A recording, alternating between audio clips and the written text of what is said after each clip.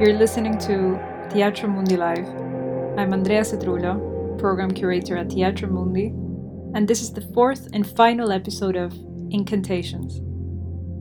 In this occasion, I'm joined by artists Mercedes Azpilicueta, Maria Sideri, and Angeliki Tzortzakaki, who discuss their project Priestesses of Disgrace, which interrogates through sound how female voices are perceived in public spaces in a syncretic city like Athens. We also discuss the perception of women's bodies as simultaneously sinful and healing across different cultural contexts, and how ritualistic possession can embody a resistance to oppressive hierarchical structures. Our guests also share their own personal rituals for creating moods and generate attunement with the cities they live in.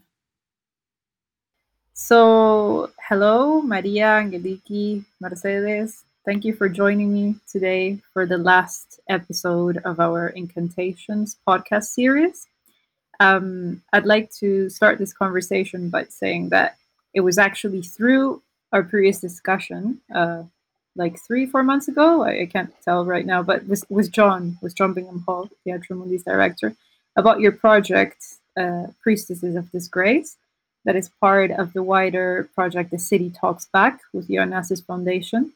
So it's this idea of creating a podcast series around the notion of magic, ritual, and mysticism that sparked from that very conversation, and that we couldn't fully explore back then. And I thought I would invite you back to talk further about Priestess of Disgrace, but also other, kind of interest of your own around this theme of magic, of ritual, of spells, and sort of expand that notion and bring back the project at the same time.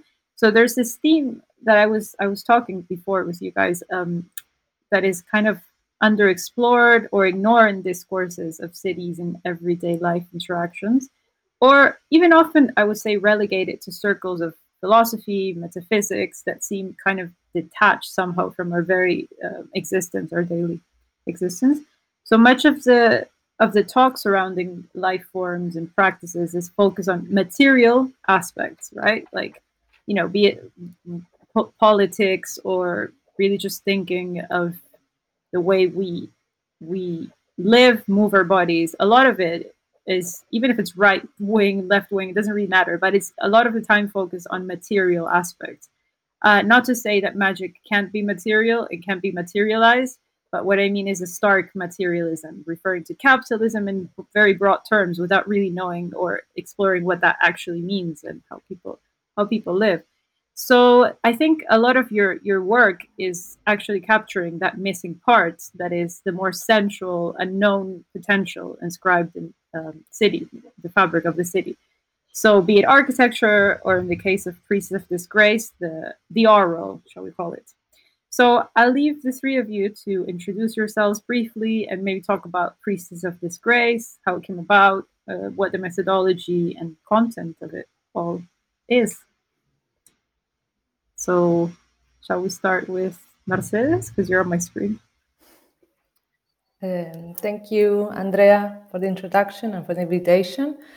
My name is Mercedes Azpilicueta. I'm a visual artist and a performer based in Amsterdam.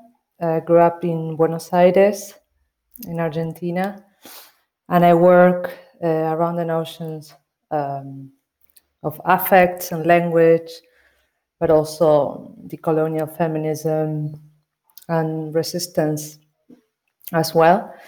I like collaborating as much as I can, and this is the case with Angeliki and Maria, and the City Talks Back, which it's been a fantastic project since a year and a half, I guess, and we will tell you more about it. But yeah, that's a very short introduction.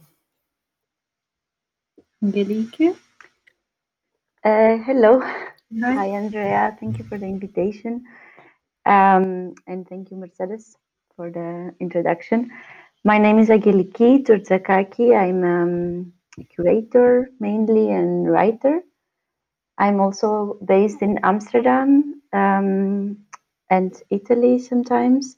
but I grew up in Crete, and I lived for a long time in Athens, where most of the project Priestesses of Disgrace took place.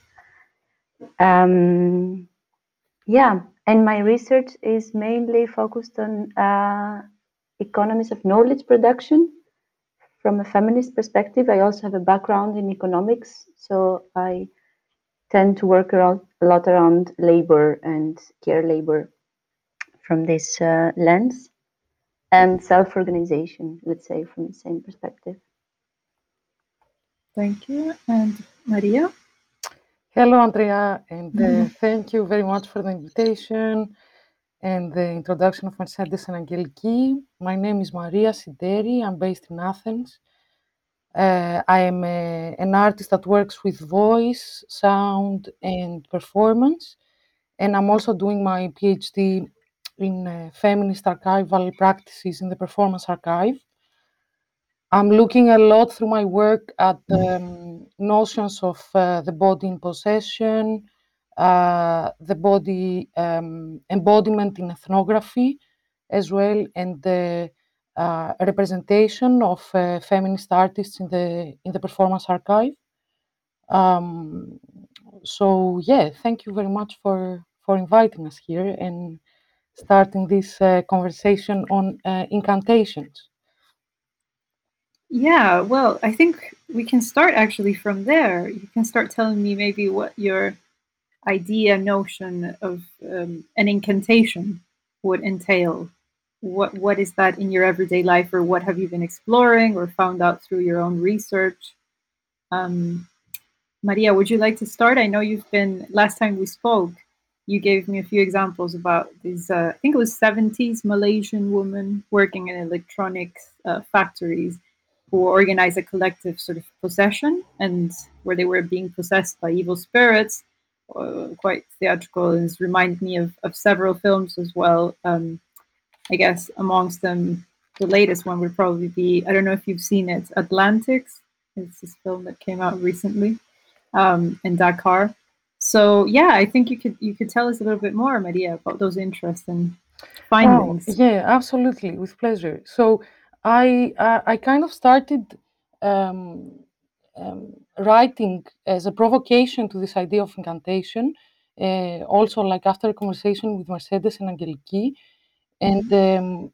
I I was very interested in the subject already because of my studies in anthropology. So um, looking at incantation as a spell, yeah, a charm or an enchantment, uh, like incantation like involves somehow the use of language, yeah, and there is a kind of very important book in anthropology of Bronislaw Malinowski, who was an anthropologist that worked mainly in the region of New Guinea in the Trobriand Islands.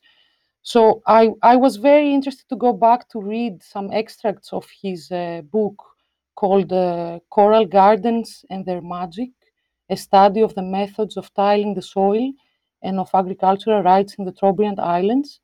So it's very beautiful how Malinowski actually describes magical language as a language that is somehow set and used for an entirely different purpose than ordinary life.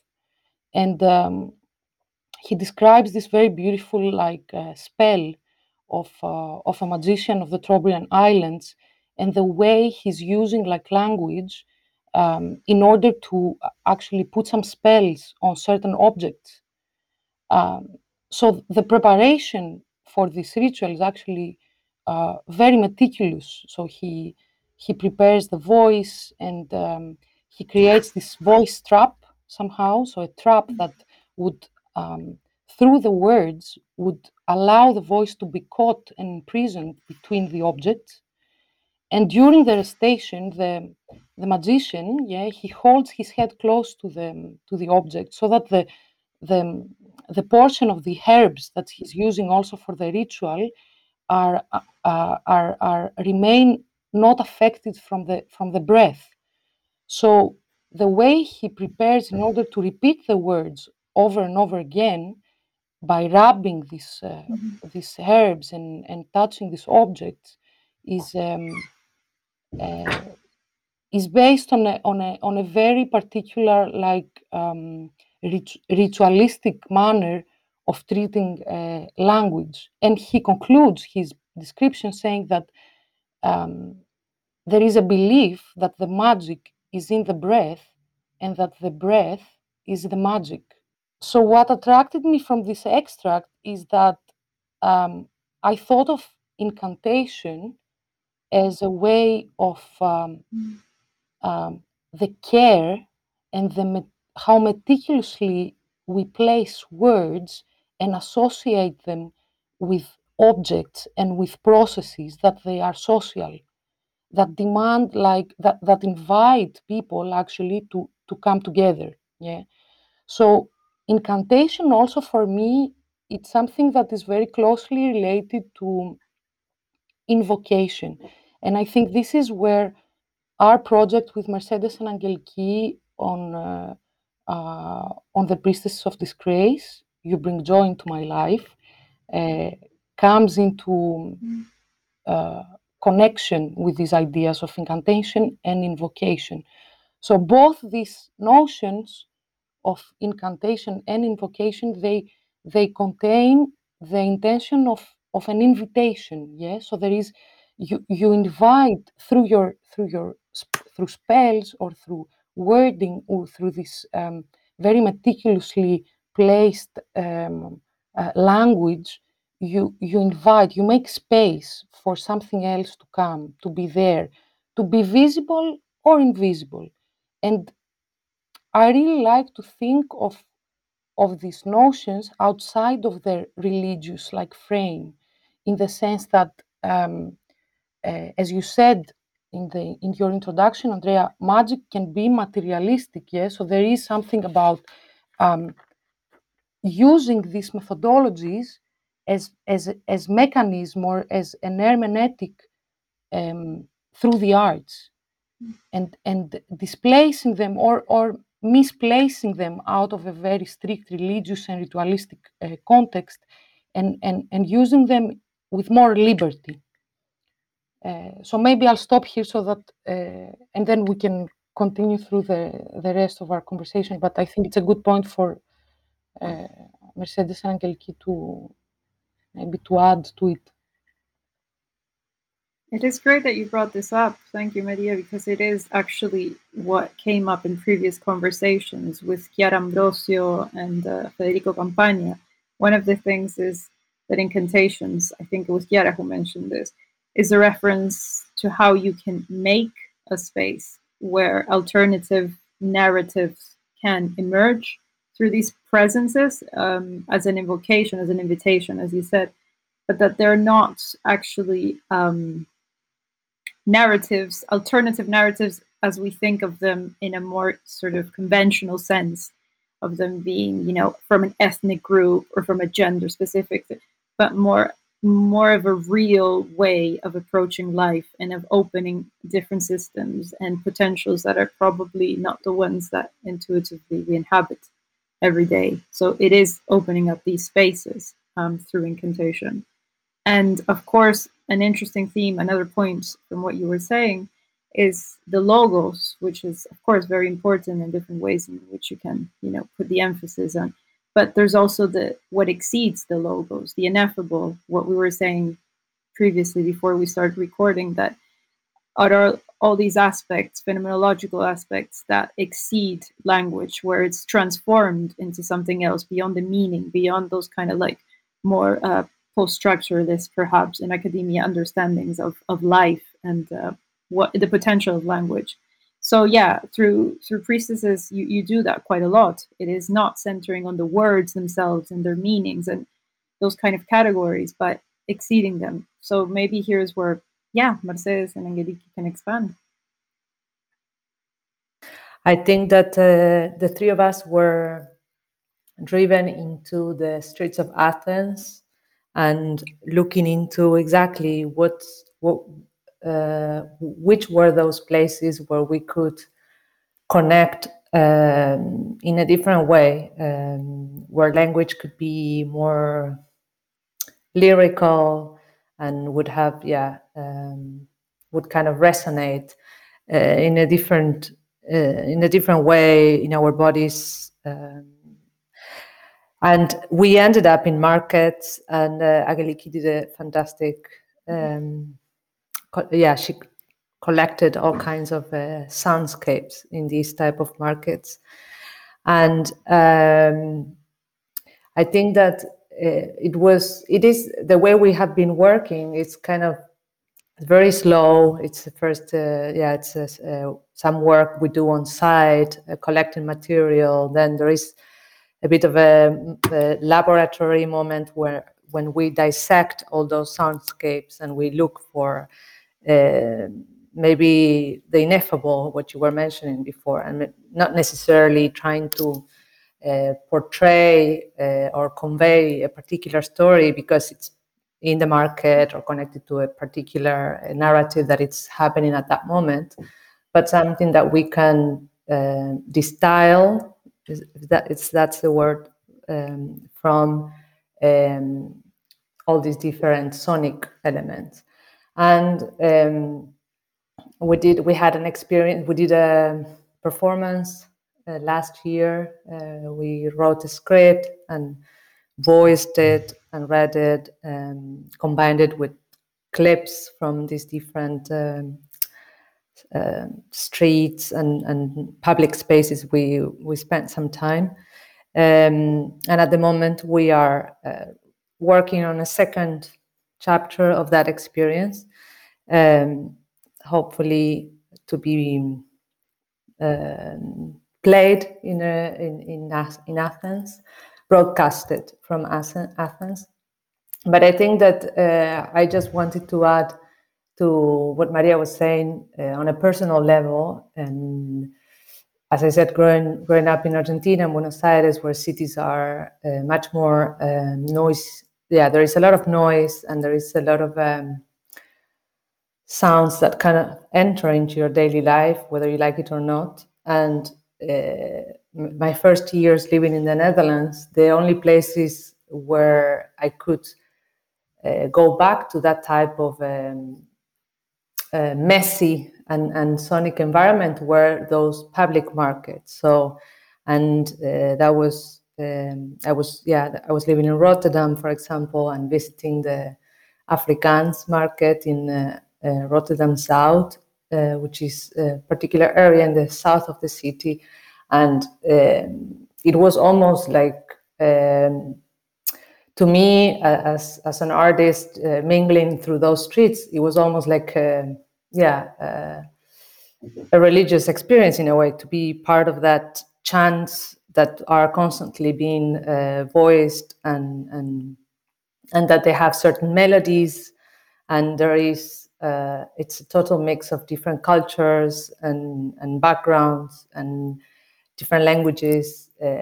It's Dutch, but it's not Dutch at the same time. It's combined with other languages, and so that was already back in 2015, 14, 15. But since then, I've been kind of driven into these sonic spaces within the cities that they kind of inject some vibrant substance from I don't even it's very difficult to put it in words, but that they kind of take over me to a certain extent, and I think Athens, it has that particular, this type of identity as a city, that the streets kind of speak for themselves and are enchanted to a certain extent. And it's been a very inspiring trip on a symbolic level, like to go into this type of mental but also physical space. Angeliki, I remember you mentioning in relation to the process that Mercedes was just describing of recording the conversations and why you chose to capture those specific spaces.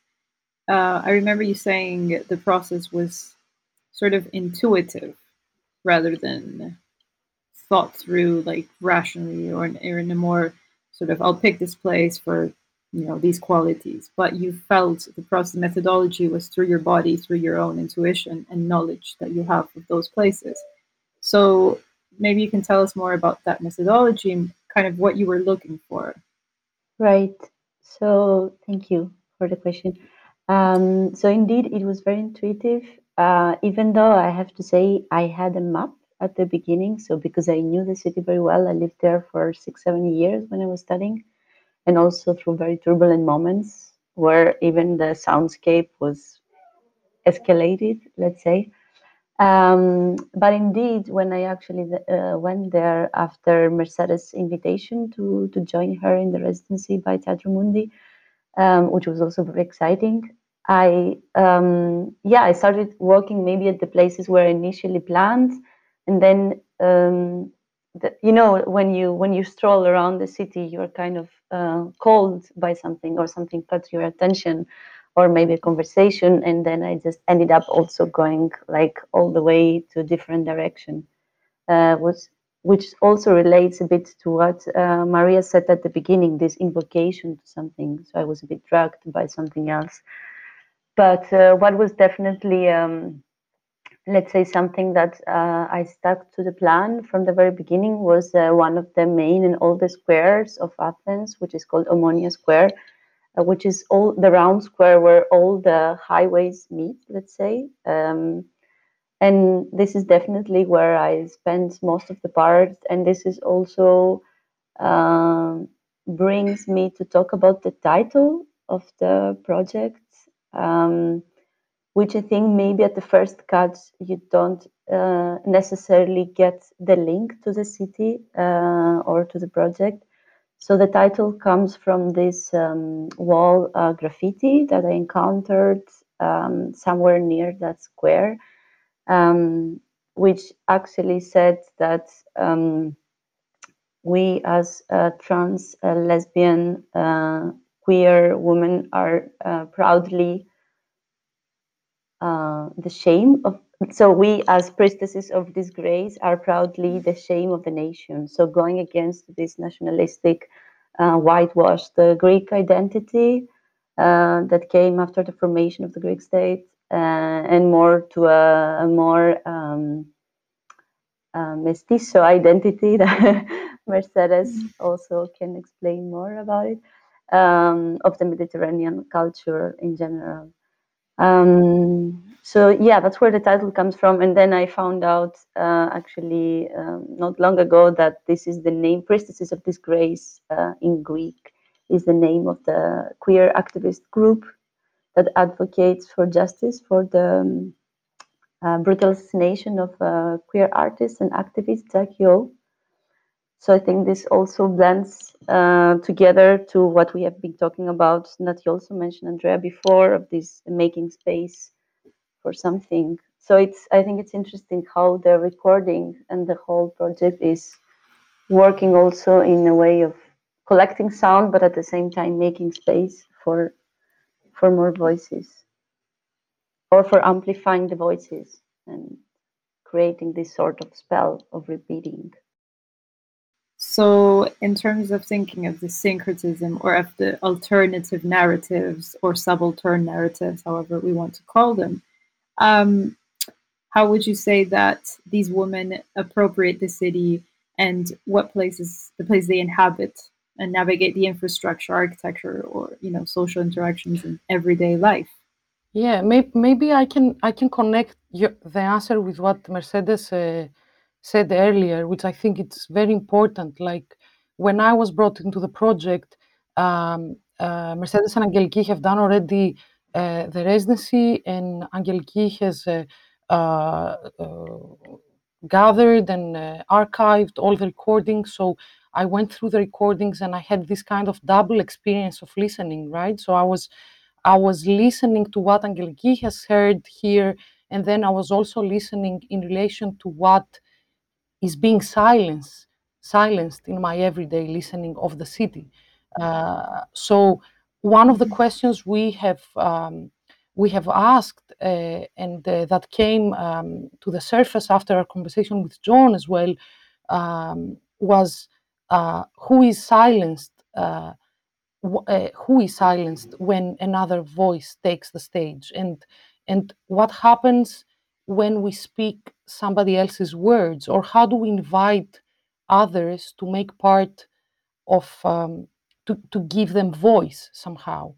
And that these three questions were also like gathered under a bigger umbrella that was like, how do we treat words and language and its emotional affect in solidarity with others? So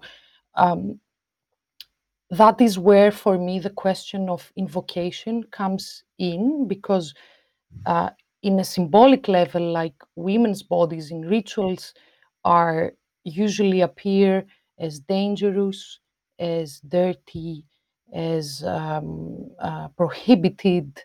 And then at the same time, it's their bodies that act as healers most of the times. So in a lot of rituals that you can find from like that demand invocation as part of a ritualistic possession, yeah. So you whether it's in Brazil with the candomblé, or it's in the shamanic practices in Central Asia, or there is something that happens where you have a certain representation of the world through um, through the practice of invocation.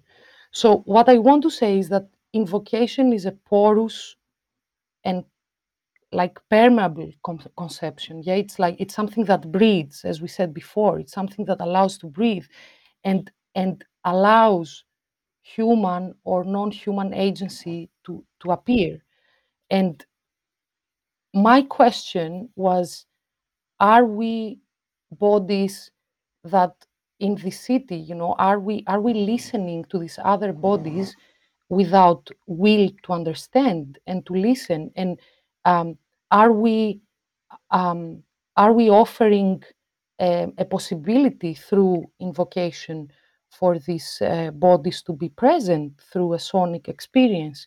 Are we giving them visibility uh, by how are we giving them visibility and agency? And I was also thinking, and maybe I'm going too far now and I have to stop, but are we possessed ourselves by the spirit of the capital all the time?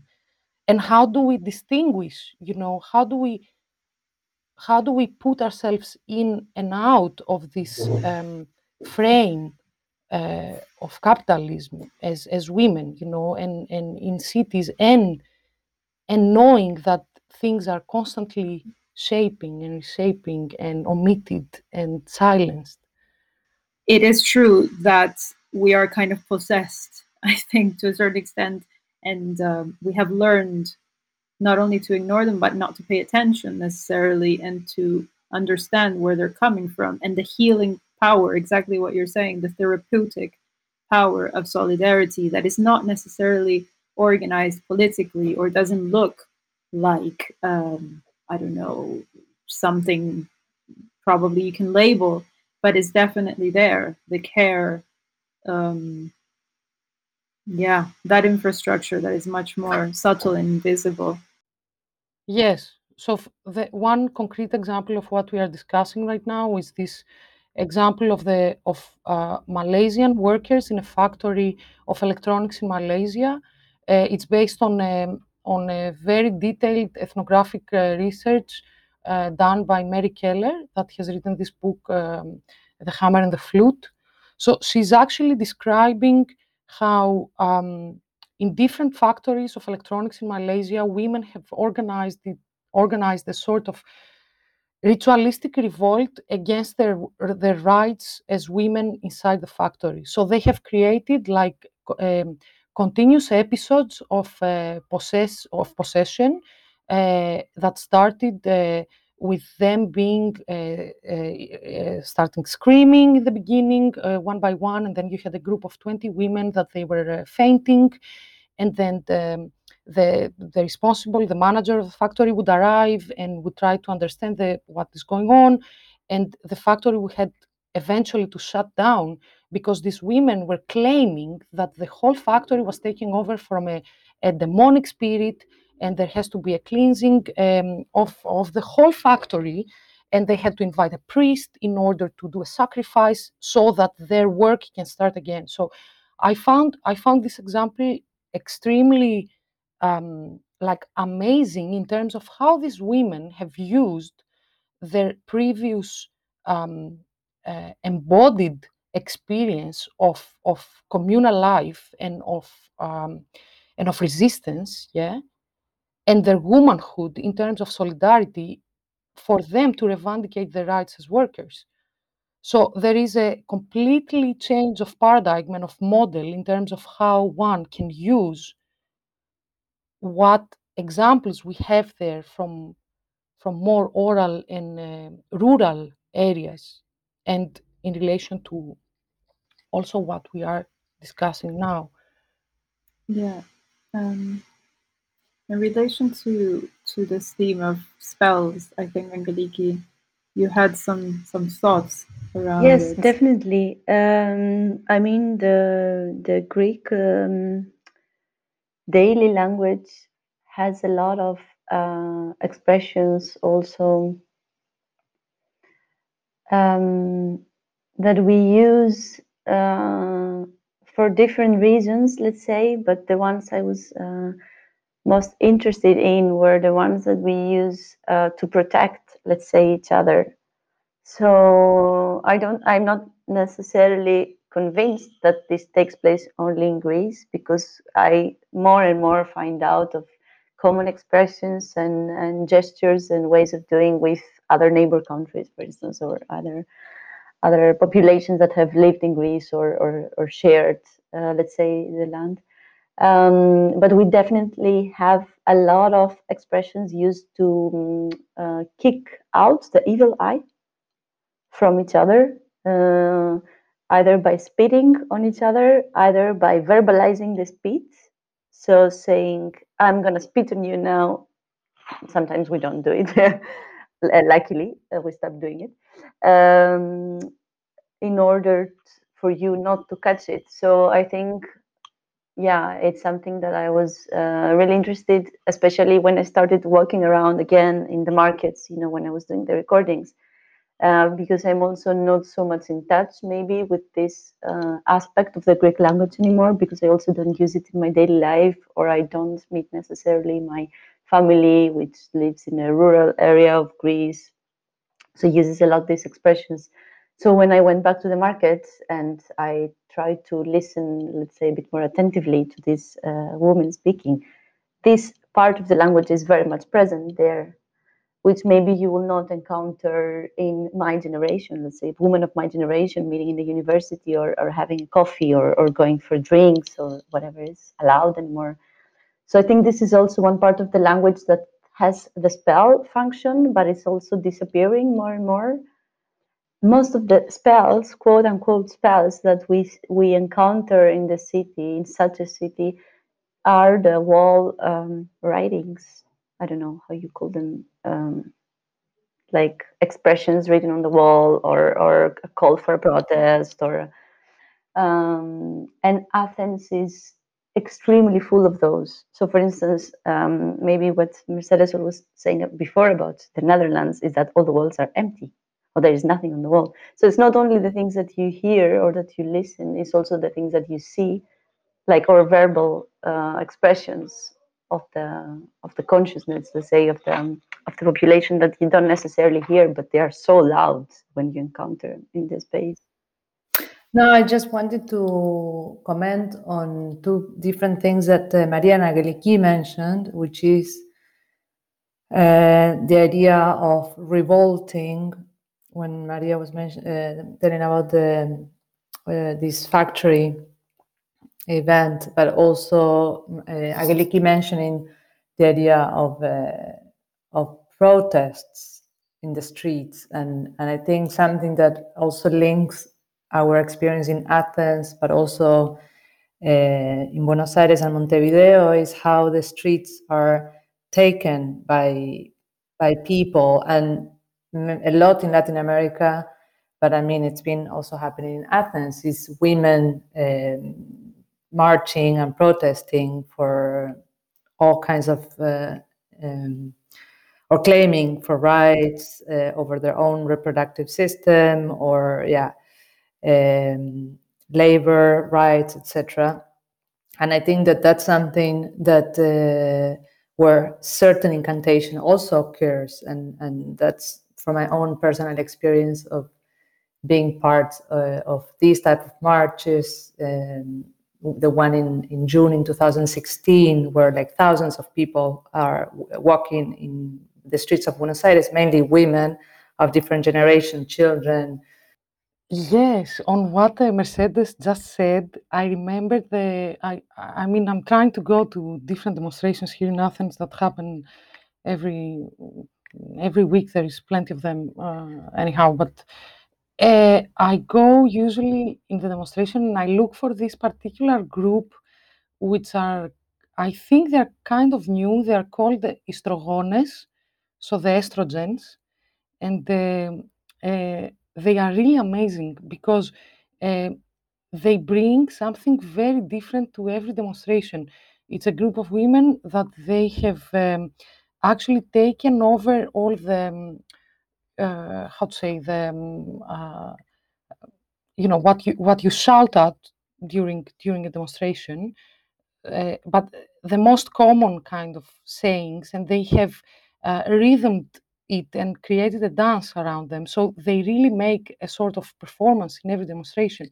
And what I find really amazing with them is that actually it's a group that was not so present in that way before, I think. And maybe I'm wrong because I'm also new to Athens, but it's a new element of it's a voice, I think, that has been silenced, and somehow now it's part of the public space, and they are very regular in terms of when they appear. Like they were in the demonstration on the day against racism and fascism. They were there. They were there of course, on Women's Day. They were there for the Day of the Environment. So there is a presence that is regular, and it's also like a little bit of what we are discussing right now in terms of what has been silenced, and now it's like it's back on the public sphere. It's there, it's present, it's visible. And to close, more or less, I would like to ask you a bit more of a personal question, almost to share with our audiences, and that would be, what are your rituals, incantations, or spells that you use to kind of disconnect or connect to your environment and to see things from a different perspective, and to kind of unlock the potential of magic or of the unknown, things that kind of step out of the frame of reality conceived in the way that we know it, or that is imposed somehow upon us in our everyday rhythms. All right, I can mention something. I have a strong connection with the ruda plant, which I don't know, Andrea, if you probably. Tira ruda, sí. My grandma used to give me some when I had some problems.